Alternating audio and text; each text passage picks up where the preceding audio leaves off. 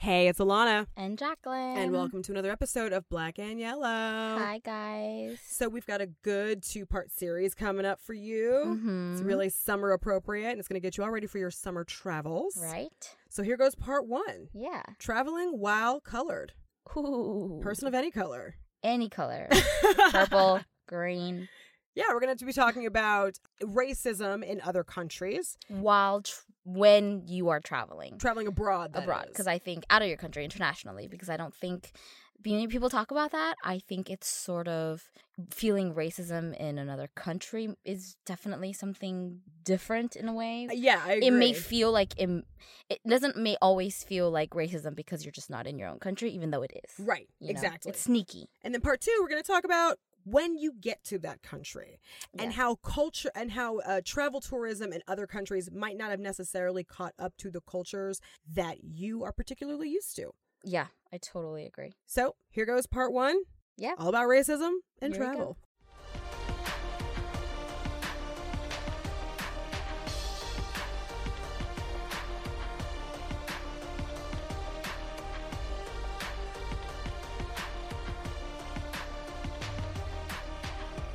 Hey, it's Alana. And Jacqueline. And welcome back to another episode of Black and Yellow. Hi, guys. Good to have you back.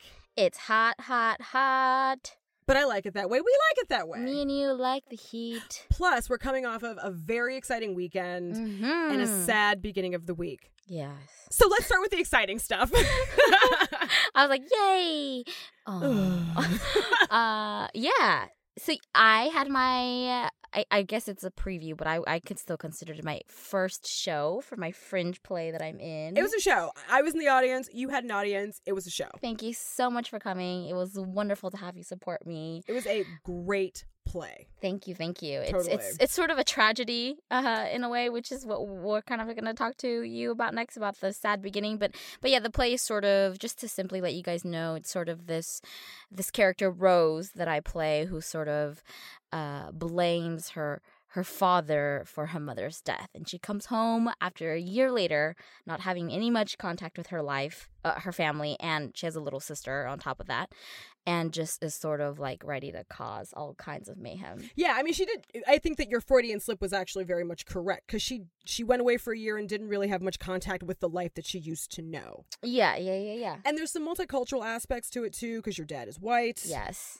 And you lost your mother, very obviously Chinese. Yes. And now this white man has shacked up with a younger, hotter white woman. Yes. So there's a lot of this sort of tension between the races, a lot of guilt, a lot of somewhat racism as well in its own way.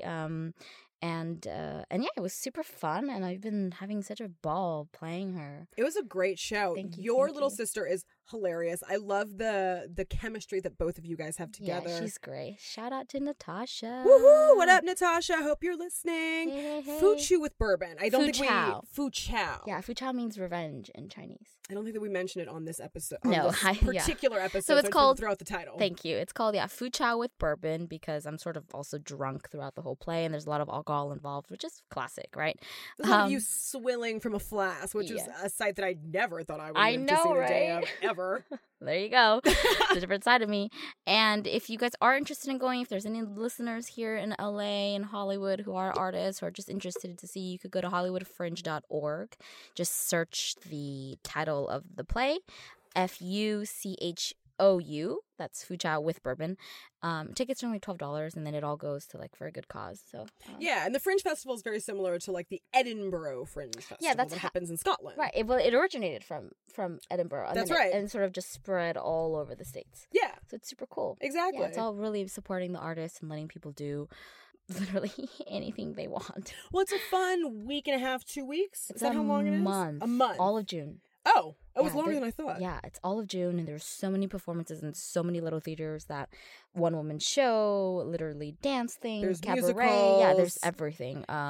It's super exciting to see some original work, and then there's an award ceremony. We have an opening night party tonight that I'm going to. Perfect. So it's just very all in itself really about creativity, and it's super fun. So. And LA doesn't really have a theater going. No. culture. Like, Not we're at very all. much TV, movie people, Film, obviously, commercials, yeah. because it is Los Angeles. It is the land of the entertainment television. industry. Mhm. But it's cool to have this sort of event going on because, A, you do get to see a lot of works that you probably wouldn't otherwise see on Yeah. stages in LA. Yeah. Totally. Whether it's because the ideas are esoteric or there's not enough of a money machine Yeah, behind them, right, so it's to gonna speak. generate. Mhm. But it's also a cool place to discover like comics and actors and choreographers if you're into dance that you Yeah. never really knew about. Yeah. So Yeah. congratulations to you. Thank you, Go thank see you. Food Chow with Bourbon. You will not regret it. And if you go, let us know how you like it. Jackie would love to hear your feedback. And I'm just nosy. I would like to hear it too. So that was the happy weekend. That was And then earlier this week. earlier this week, we lost a very colorful, quirky, brilliant designer, visionary, businesswoman. I call her a feminist icon. I don't know if she's ever considered herself a feminist, but we lost Kate Spade. Yeah. It's quite sad. I'm sure you know of her. She is the designer with all of the colorful, quirky handbags. Yeah. Well made, bright, vibrant stores. And I believe her tag was Live Colorfully. And she definitely did that throughout her life, throughout her career. And she inspired not just businesswomen, but droves of generations of women coming up underneath her. Definitely young girls. Yeah. I remember seeing her fashion sense when I was just young. I remember thinking like, wow, this is, and it was classy, you know? Super classy. Which I thought. And I mean, she built an empire before social media. Completely. She did it from the ground up. Yeah. She had a vision. She embraced her unique view of the world, her unique aesthetic, and created something that millions of women all over the world responded to, purchase, continue to carry. Right. Everyone wants like a Kate Spade bag. Everyone. I think that yearning started when I was like 12 or 13. Yeah. You know what I mean? Yeah, same here. And I remember when some of them had them when I didn't yet, and I'd be like, "You have a Kate Spade bag?" Right. It's like, like you're so lucky. Like, right, exactly. Yeah. And what I also liked about her line was that it was affordable-ish. Yeah, enough. Right? Nowadays, it's like if you want a handbag, that could easily be a 4-figure. Yeah, like a Celine, like a Birkin, like like a Louis, like Birkin's gonna run you like 5 figures, easy, thousands. Right, Yeah. But Kate Spade and her line made glamour and luxury and functionality accessible for the everyday woman. Yeah, which I think is really important. Yeah, Yeah. I think that sometimes even in our fashion obsessed, consumer obsessed world that we live in today, I think that we forget about the middlemen or the little guys that want to feel just as luxurious and want to afford just as beautiful of things as those that can afford to spend money on premium designer. And I think that she didn't forget about those. Right. But early on, I feel like some designers are only starting to do that now. You know what I mean? Yeah, what a keen observation. Yeah, like I know Vera Wang is in Kohl's and stuff like that, but it was like, come on, it took a while for her to even, you know what I mean? Well, and we could get specific because Simply Vera is not necessarily designed by Vera Wang. I see what you mean. Yeah. You know what I mean? Like all of these designer sub-labels that are for a more affordable audience aren't necessarily designed by the designer themselves. It's usually a design team underneath them. I see what you mean. Designing things that I think they get approval. Of course. But, you know, if you're saying, like, I'm wearing a Vera Wang, the assumption is Vera herself created it from her mind and, like, had a hand in helping it all come together. Definitely. And Vera's a very busy woman. Oh, she is. I don't know if she has time to, like, design every T-shirt in Kohl's.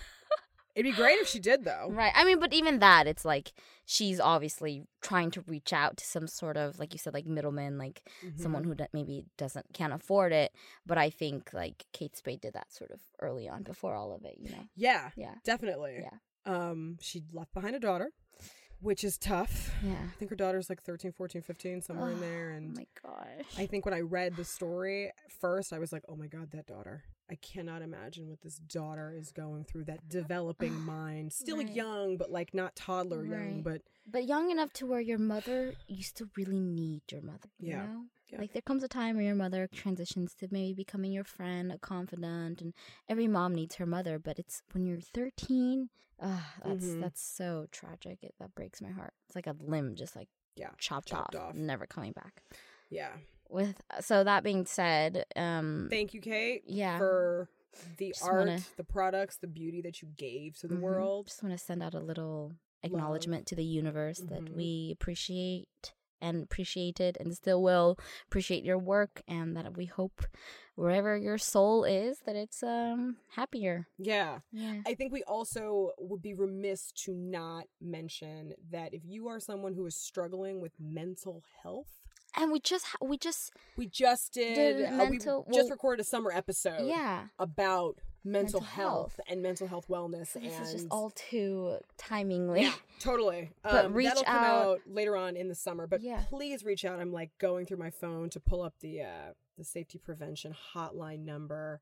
If you're going through something, remember, you don't have to struggle in peace. There's nothing wrong with reaching out for mental help, mental rescue. The National Suicide Prevention Lifeline is there for you. And if you need some help, give them a call. Their number is 1-800-273-8255. Take care of your mental health, y'all. Like, it's the most important thing. So today's episode, is a preparedness episode, I guess you could say. Preparedness for traveling? For traveling. Yes, I'm like, preparedness for... So, I mean, school's ending. People Summertime. are planning summer vacations because it's summertime, and travel and summer go together like peanut butter and jelly. I already have like 4 or 5 friends that are out of this country or have gone to different countries. I think I have one. I think my friend Aileen is out of the country, but I think that's the only one that has left so far. But yes, like travel season is definitely here. It is in. It's trending. And it's going to keep going until beginning of September? Labor Day weekend? Is that like the cutoff? That's supposedly it, yeah. Okay. I think schools start a little sooner now, but still, it's usually June, July, August, like the 3 months of summer. Got it. Yeah. I come back from Burning Man like after Labor Day, so that's always my cutoff. Like, it's not summer anymore because Burning Man's over. I also think too, like in our industry, everything slows down in the summer. Yeah. We rarely have nowhere near as many auditions or self-tapes or anything like that, so it's a great time. Even, people who are head of studios go on vacation because everything slows down. So it's perfect timing for us. Definitely. As well, career-wise. Just so that you guys all know, when we take vacations, it'll probably be during the summertime. But while you travel, you can listen to us in your ears. Totally. Yes. You could totally binge listen to us as you are traveling. You don't need the internet. Just have all the episodes downloaded before. Binge us. We will gratefully provide you with all kinds of podcasts, plenty of stimulating thoughts and perceptions. Perspectives. Yeah. Or perceptions of perspectives. There you go. Totally. Inception of the perception. Touche. I don't have a witty comeback for that. All right.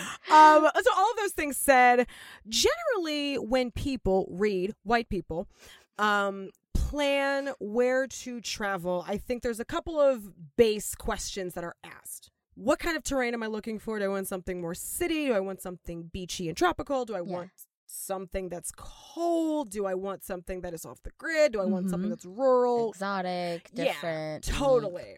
So there's that question. Yeah. Then there's the question of how much money do I want to spend? Yes. Which also sort of helps to narrow which that a down. lot of times not necessarily determined, but can make or break, just like, going to Rome maybe might round trip cost $1,200, but going somewhere else might just be right under $1,000, and so the round trip ticket is, that's the one. Yeah. Then there's the activity factor. What do you want to do at this place? How long are we going to be there? Kid friendly. Yeah. Teenager friendly. Definitely. Adult, if you're a lot older, is it too hip? Or not hip enough. Or not hip enough. Too young. And then I think the sub considerations would be like food. If you are somebody that likes to travel for a food related destination, or if you are someone that has food problems. That's me right here. And can't. Oh, okay. I can't. You're the opposite. Yeah, exactly. If you're vegan or vegetarian, Alana's vegetarian, then that might affect. You're not going to go somewhere place where they just have carnivores and eat a lot of steak. You would suffer. Totally. You'd lose like 10 pounds. Exactly. Which you don't need to lose. No 10 thanks. pounds. Shopping might be a concern. Yes. concern or or like a not like a concern, but like when I went to Japan, a consideration. A consideration. Yeah. Okay. Because I'm like, yes, I'm gonna shop all day. Yeah. Perhaps mode of transport. Do you want to fly? Do you want to take the train? Do you want to? Is there transportation available? Good point. Because sometimes if you're in the countryside, you don't have it. You have to rent a car. How do you rent a car? Can you drive a scooter? All of this stuff. Is there a subway system? Is there a public transportation system? Is it safe? How do you get there? Do you have to buy a card? I know. It's a lot.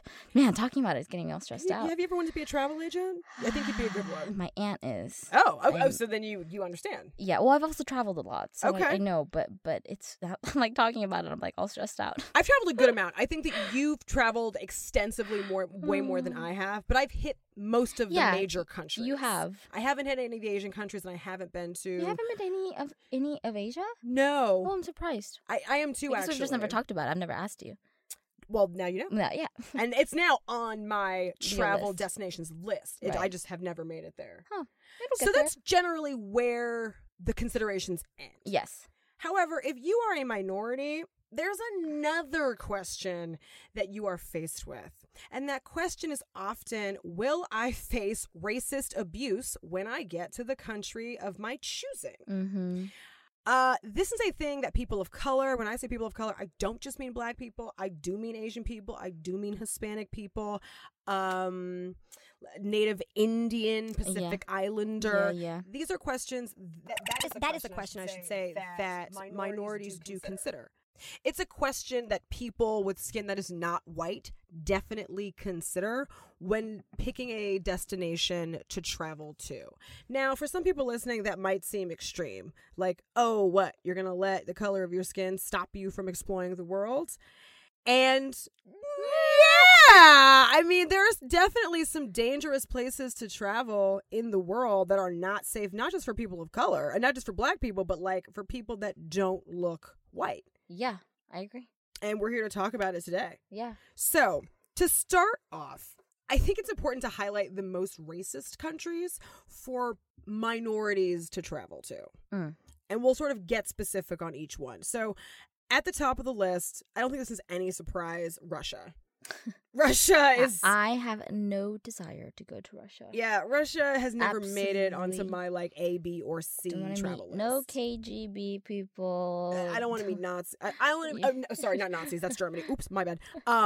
I just don't want to go to Russia. Like, there's never necessarily... It's cold. It's cold. I literally was just going to say that. It's freezing. It's beautiful. It's beautiful. The people are beautiful. The food is interesting. I like... You were mentioning people who travel for food destinations, and I was like, that's me. Yeah, I'm not the biggest fan of Russian food. It's just... Yeah. And the Russia politics of it is not necessarily. It's not only safe for people of color. It's also not safe for the LGBT traveler. Yeah, they are so anti-gay. Very much. With the whole Olympic stuff. They are extremely anti-gay. Yeah, they're very anti-gay. They're very anti-black. Mm-hmm. But if you are listening and you are black and you must go to Russia, you're like, I cannot die without going to Moscow. You feel like you're Russian on the inside somehow. Yeah. The recommendation is to stay within the big city. So stay within Moscow, because apparently St. Petersburg is like not. Really? Yeah, St. Petersburg apparently is not great for black people. Wow.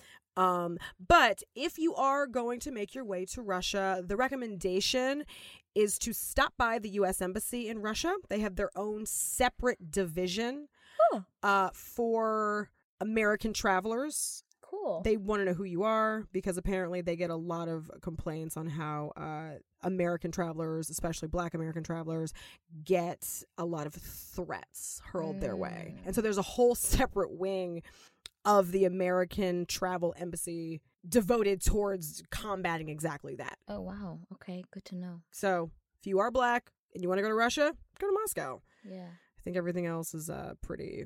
hands off. Yeah, but that was a concern during the Olympics, even though we were like amazing Olympic athletes, not just black people, but people of color. The fear was, don't. Just do your event and go back to the... Keep your head low. And keep your head low. Yeah. Exactly. So another one that made me really sad was Greece. For black people? Yeah.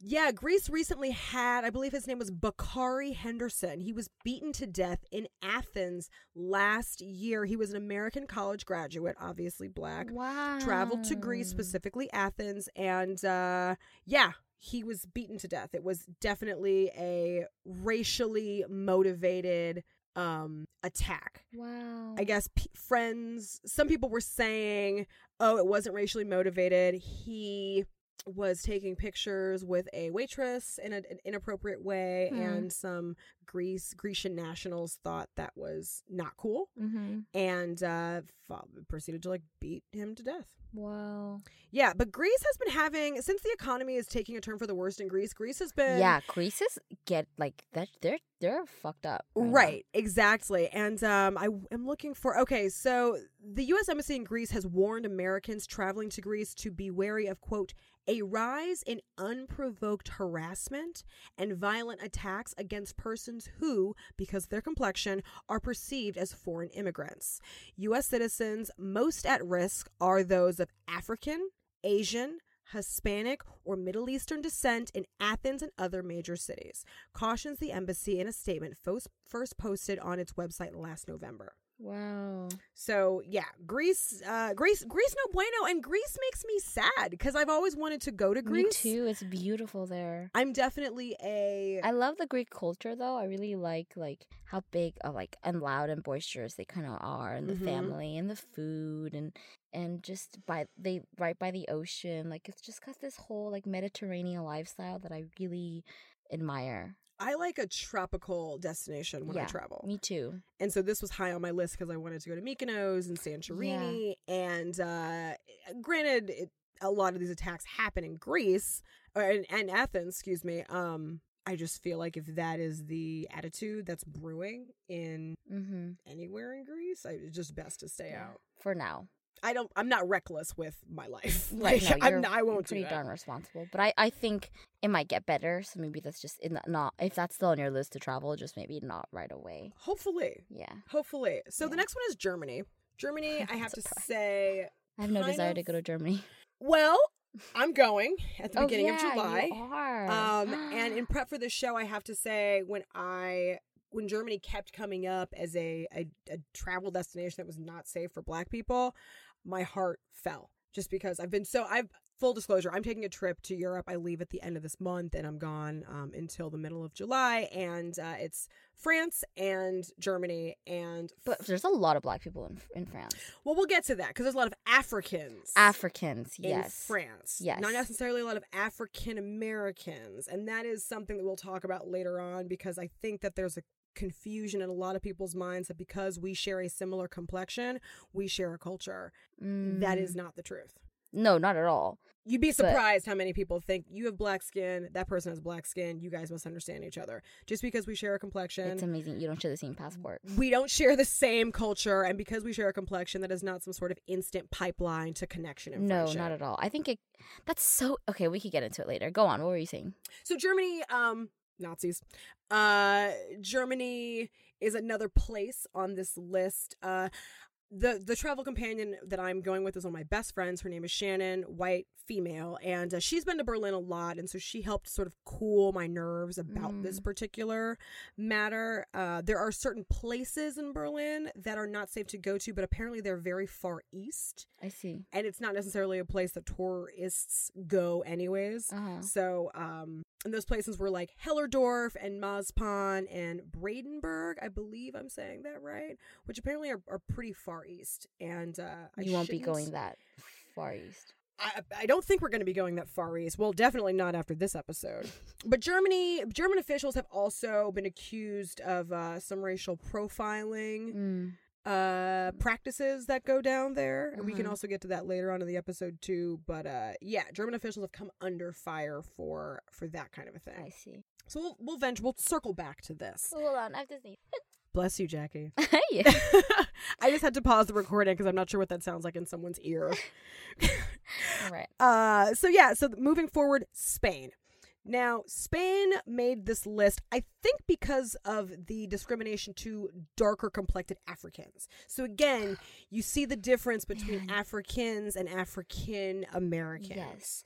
I think just an overall, this is my opinion, overall just Americans in general, though, too. I know we could get into this more later, but I know a lot of foreign places generally don't like Americans. No. And then on top of that, African American just adds another layer. Yeah, and I think specifically Africans are a demographic of that I feel like when I travel into foreign waters are constantly hated on. Like constantly.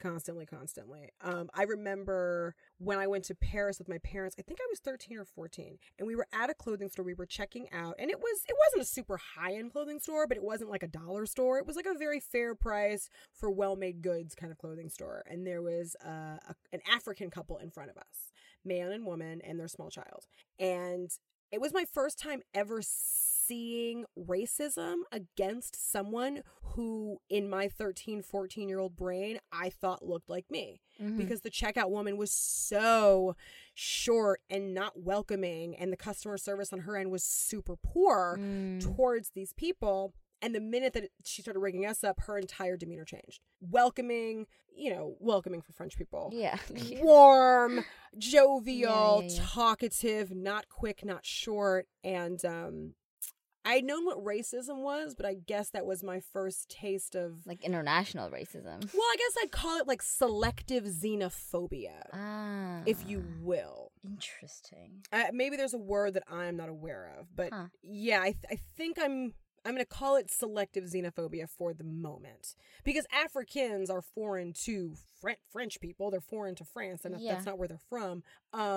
But our kind of African American, I think that the checkout woman very clearly saw, like, oh, these people are from here. These people are from the United States. Yeah. So the culture is different. They have more X, Y, and Z than those people from Africa. But I'll talk about why and how it's maybe so difficult for Black people and Africans to sort of forge friendships. Okay. Because I think that there is an assumption that we're both dark-skinned. Yeah. You must understand each other, and that's not always the case. That's not always the case. Anywho, moving along. Another country that showed up on this list was Thailand. Thailand apparently is a place where discrimination is not frowned upon. Discrimination is totally legal. You can discriminate on someone based on the color of their skin, their ethnicity, their nationality. Those Thai people don't give a fuck. Apparently, you can do that. Not surprised. And not only, you can discriminate not just from like hotels and restaurants, but like other small businesses. If there's any Linkin Park fans listening, in 2010, Mike Shinoda of Linkin Park and Ribcat of Fort Minor were notified by a hotel manager of the hotel that their bandmates and them, presumably, were staying at, that they were not allowed there because Blacks and Indians were not allowed to stay there. Wow. So the white band members could stay there, but they... specifically Mike Shinoda, right? Who's like, stop. It's like Chester and Mike, and then the rest of Linkin fucking Park can't stay there. That's so messed up. To me, super duper mind blowing. And then to round out this list, Italy. Italy was another place that was not only discriminatory to Africans, but also Asian people. But I've heard there's a lot of Asian people in Italy that live there or that travel there. That live there. That doesn't mean that they can't face racism. No, though. I know. I just find it fascinating how, like, you would, you know what I mean? Just the idea of many people living there, they might already have some sort of exposure to being around Asian people, but then it's maybe different. It's like that. It's like the same thing you said. Maybe they don't, because you share the same skin doesn't necessarily mean you share the same culture, you know? And so maybe if their neighbor is Asian, they know that they're Asian, but that they're really Italian. And that this person is Asian, but they're like Asian from Asia, right? And that makes all the difference. Totally, in a strange way, apparently. Because I mean, in prep for this episode, I definitely read a couple of Asian female accounts, specifically Asian female. Yes, me too. They were all female. They were all female, which I thought was really interesting. Yeah. Very few male accounts. I'm not quite sure why that is. I don't either. But mostly Asian female talking about facing racism in Italy. But in general, Asian women facing a lot of fetishization while traveling. I completely agree. And let's get it straight. Asian people travel. A lot.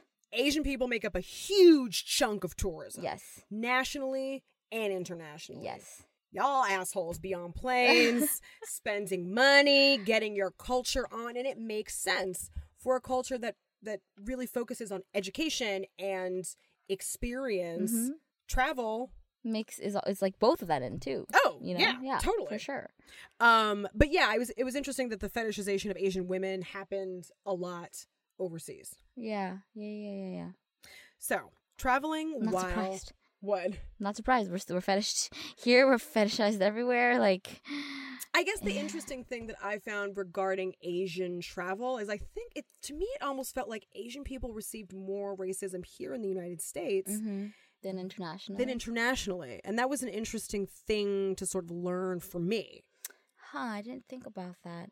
Because I do think that the rest of the world is used to seeing Asian people. All right, yeah, is used to seeing Asian people. Yes, more, for sure. For sure, more than Americans. Yeah. For sure, way more than Black Americans. For sure. Also, too, because I think we've also spread out a lot and, like, have made it, some places their homes, have made Italy their homes, France their homes, like, more than maybe Americans or Blacks on top of that. Totally. You know? But our tourism board, in terms of the U.S., like has a lot to do in terms of catching up to Asian tourists. But we'll talk about that a little bit later on in the episode. Yeah. So I've mentioned before, you know, how much I've traveled extensively and just how multicultural I am because of my mom immigrating. But in Brazil, you know, I've never really felt too much of racism just because they're actually, in the city, at least in São Paulo, there's a big Japanese community. Oh, I would have never thought that. The biggest population outside of Japan is actually in Brazil. They just celebrated. Holy shit. Yeah, 100 years of being in Brazil. So there is this racist thing that they think all Asian people are Japanese and they'll like call you Japanese. And it's sort of like how Hispanics will call like any Asian person like a chinita. Like that, and like a Korean person, like they'll get, you know, that. But in Brazil, it's Japanese. Got it. Yeah, so it's like that version, which I've had before. Many people just call me Japanese, and it's sort of like not cool. But as far as feeling racism in Brazil because I'm Asian, I haven't experienced that because A, I'm Brazilian, and B, I speak the language, which I think instantly snaps them into she's one of us, not an other. Exactly. Yeah. In France, however, I was studying French in high school, and my French pronunciation was fairly good because I spoke Portuguese. Got it. So a lot of the times, the little French that I spoke, I was able to sort of get by, and people did think I was French for like a quick hot minute.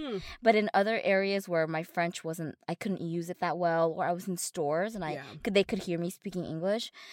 It was so bizarre because I was also young. I went to France twice, but the first time that I went, it was only for like 2 weeks, and I was in high school, and I felt like when I was in those stores, just like browsing, like shopping, that I've never felt that before, that they were eyeing me like I was going to steal something.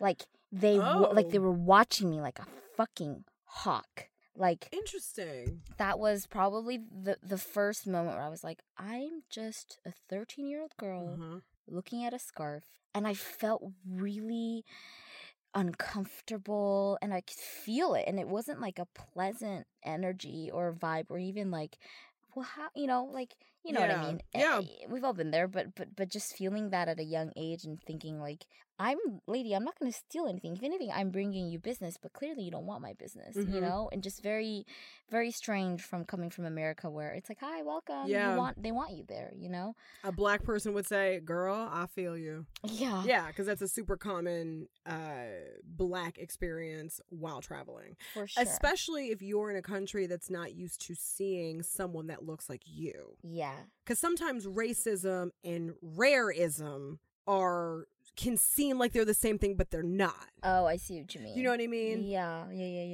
I know in the research for the show, I did come across a couple of African-American based travel blogs, and all of them said when I went to like an Asian country, for instance, like I was looked at a lot, I was stared, and it was but everyone was super polite and respectful, but it was a look of, we don't get many of you here. Yeah. Like, what is going on? Right. Versus like versus a little bit of both, where it's like, not only do we not get a lot of you here, but I also don't want you here. Yes. You know? And then you have to ask yourself, do they not want us here because they've only experienced stereotypes of what we are, and they're going off of that? Yeah. Or do they feel like we're trying to take something from them? Yeah, or we don't belong there. Yeah. Which it's like anybody can come and travel and see because they have the right to. Right. So I think it's super not nice, but at the same time it's strange because then you're in a very maybe touristy area. Obviously you're in Paris, so what, you know what I mean? Like it's just very strange. And then just like being there and seeing people, look at us because we're speaking English, or just not very welcomed, was very bizarre to me, only because I had felt that I was very multicultural and very sort of international in that way. Very cosmopolitan. Yeah, and then when I went to this country, they're known for not liking Americans. They're known for not liking tourists. They're known just for that. And then actually experiencing that and feeling the racism behind that was something very new. And I've been there twice. The second time I was there, I stayed for a much longer time because I was doing a theater program. But that was like enough for me. Like I don't really feel like I need to go. People are always like, I want to go to Paris and see the Eiffel Tower. And I'm like, I get it. Maybe I went when I was, and maybe because I went there when I was really young, the desire to go there as an adult should be maybe more normal, but I really don't like. Well, I think everyone has a right to desire to travel to wherever they want to travel to, and if that first experience of Paris was not great, if it was colored really poorly, I mean, I could understand not wanting to go back. Yeah, totally. I mean, my second time was still great and amazing, and I had a fabulous time, but it wasn't like. Just wasn't like, oh, yeah, I had a great time. Yeah, I definitely hear what you're saying. In prep for the show, reading a bunch of African-American female blogs, one thing that jumped out to me was that Italy was a really problematic and difficult place for them to travel to, because I guess with similar to our American culture, I guess Italians conflate African-American girlhood and African-American womanhood. It's like where they sort of combine the two and assume that we are a very sexual being from a very young age. So I guess prostitution is something that African-American women, the inquiries for prostitution is something that African-American women traveling to Italy incur a lot and have to fend off quite often, which definitely took me aback and by surprise. Yeah. I mentioned that because I could see if any of those women wanted to travel back to Italy, it would be colored in a really distasteful way, because no one wants to go on vacation and be like, no, I'm not going to have sex with you for money. Right. Like that's not a thing. No, definitely not. But African Americans traveling abroad definitely do face a lot of similar racial incidents that they may experience here in the United States. Some cabs refusing to pick them up, being followed around stores or shopping destinations, as you talked about, being overcharged at restaurants for no real reason. Wow. Or if we're staying in the vein of restaurants, being ignored by servers who prefer to defer to white patrons, or at least patrons that look like them and believe that they share a culture. Being stopped by cops and given the rundown just because you are black or a person of color, getting turned away from nightclubs while others are welcomed in, hotels refusing to provide rooms, being stopped and asked for pictures because the citizens in the country have never seen a person of our nationality, so they want to sort of immortalize it. Wow. And then pointing and staring. Wow. So those are just a few of the things that Black people incur while traveling abroad. And you can see how that would make someone think really long and hard about where and why and how and should they and really be very careful with that. I mean, yeah, that's so unfortunate.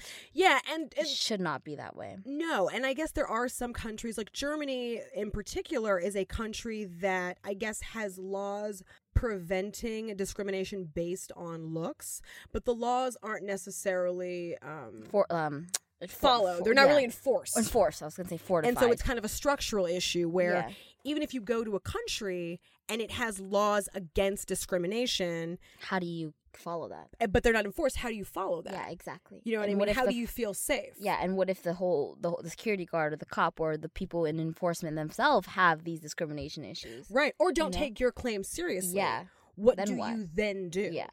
So that's a scary one. I think I want to go back to talking about Africans and African Americans just for a second, because I think that I want to mention that, listen, not all African American people dislike Africans, but there is a strong group of African Americans that do harbor hostile feelings towards Africans, because the belief is that we do not share a culture, we do not share a history. Yeah, you're very different. Yeah, Africans can't necessarily understand slavery and the tragedy that was slavery and how it still affects us as African Americans today.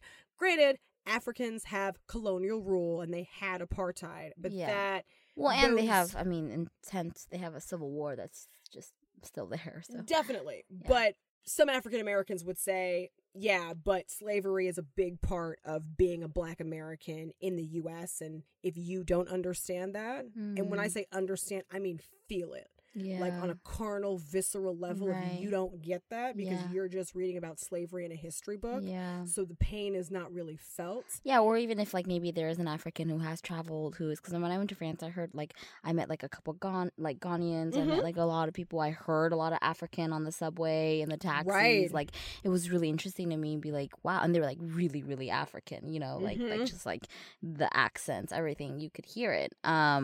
And it was cool, like very multicultural in that sense. Yeah. But I can only imagine like maybe these Africans, maybe they haven't, or if any, experienced any racism in their entire life. In a way, not dramatically, like coming to the U.S. and all that slavery stuff, but like let's say they are very at home, in some places in France, they probably not as much. And that's interesting to think about that. It is, that is an interesting thing to think about, and I definitely couldn't answer that. Well, I do remember on this trip with my parents at 13 or 14, there's a universal sign that Black people give to other Black people, which is like a universal head nod. It's a way of being like, hey, what's up, my brother? I see you. What's up, my sister? I see you. I wish we had that. Just a nod. And like even on the streets of LA, or really just in the U.S., if I am passing a Black person down the street, I will always nod, if not open up my mouth and say hello. That to me is just really normal. Wow. And I remember on this trip, my dad giving that head nod, that universal hello to certain Africans, and they would avert eye contact. Whoa. Like no nod back, avert eye contact. And like that's a small example of like, we as African Americans, that is an understood thing. We see each other, we acknowledge each other. If you don't acknowledge us back, there's something wrong with you. Yeah. Or like you're playing by a different cultural guidebook that we don't play with. Wow. But in general, it's been, Africans and African Americans establishing friendships, even if you think about it in the U.S., like, it's not super common. No. Like, we're not necessarily taught the most favorable things about the other nationality. I didn't even think about that. We don't really know a ton about the other. And so and does one look down on the other more, because I think that's like African American family and culture and upbringing to another African American family, culture, and upbringing. Yeah. It's within the culture. Yeah. Yeah, for sure. And it's about exposure. Not every African American is exposed to African culture. Yeah, no, absolutely. Definitely. Yeah. And so I just wanted to touch on that because I think that there's this assumption of like, y'all look alike, you guys must get along, especially when you travel. There's always someone else out there that looks like you. And that's not true.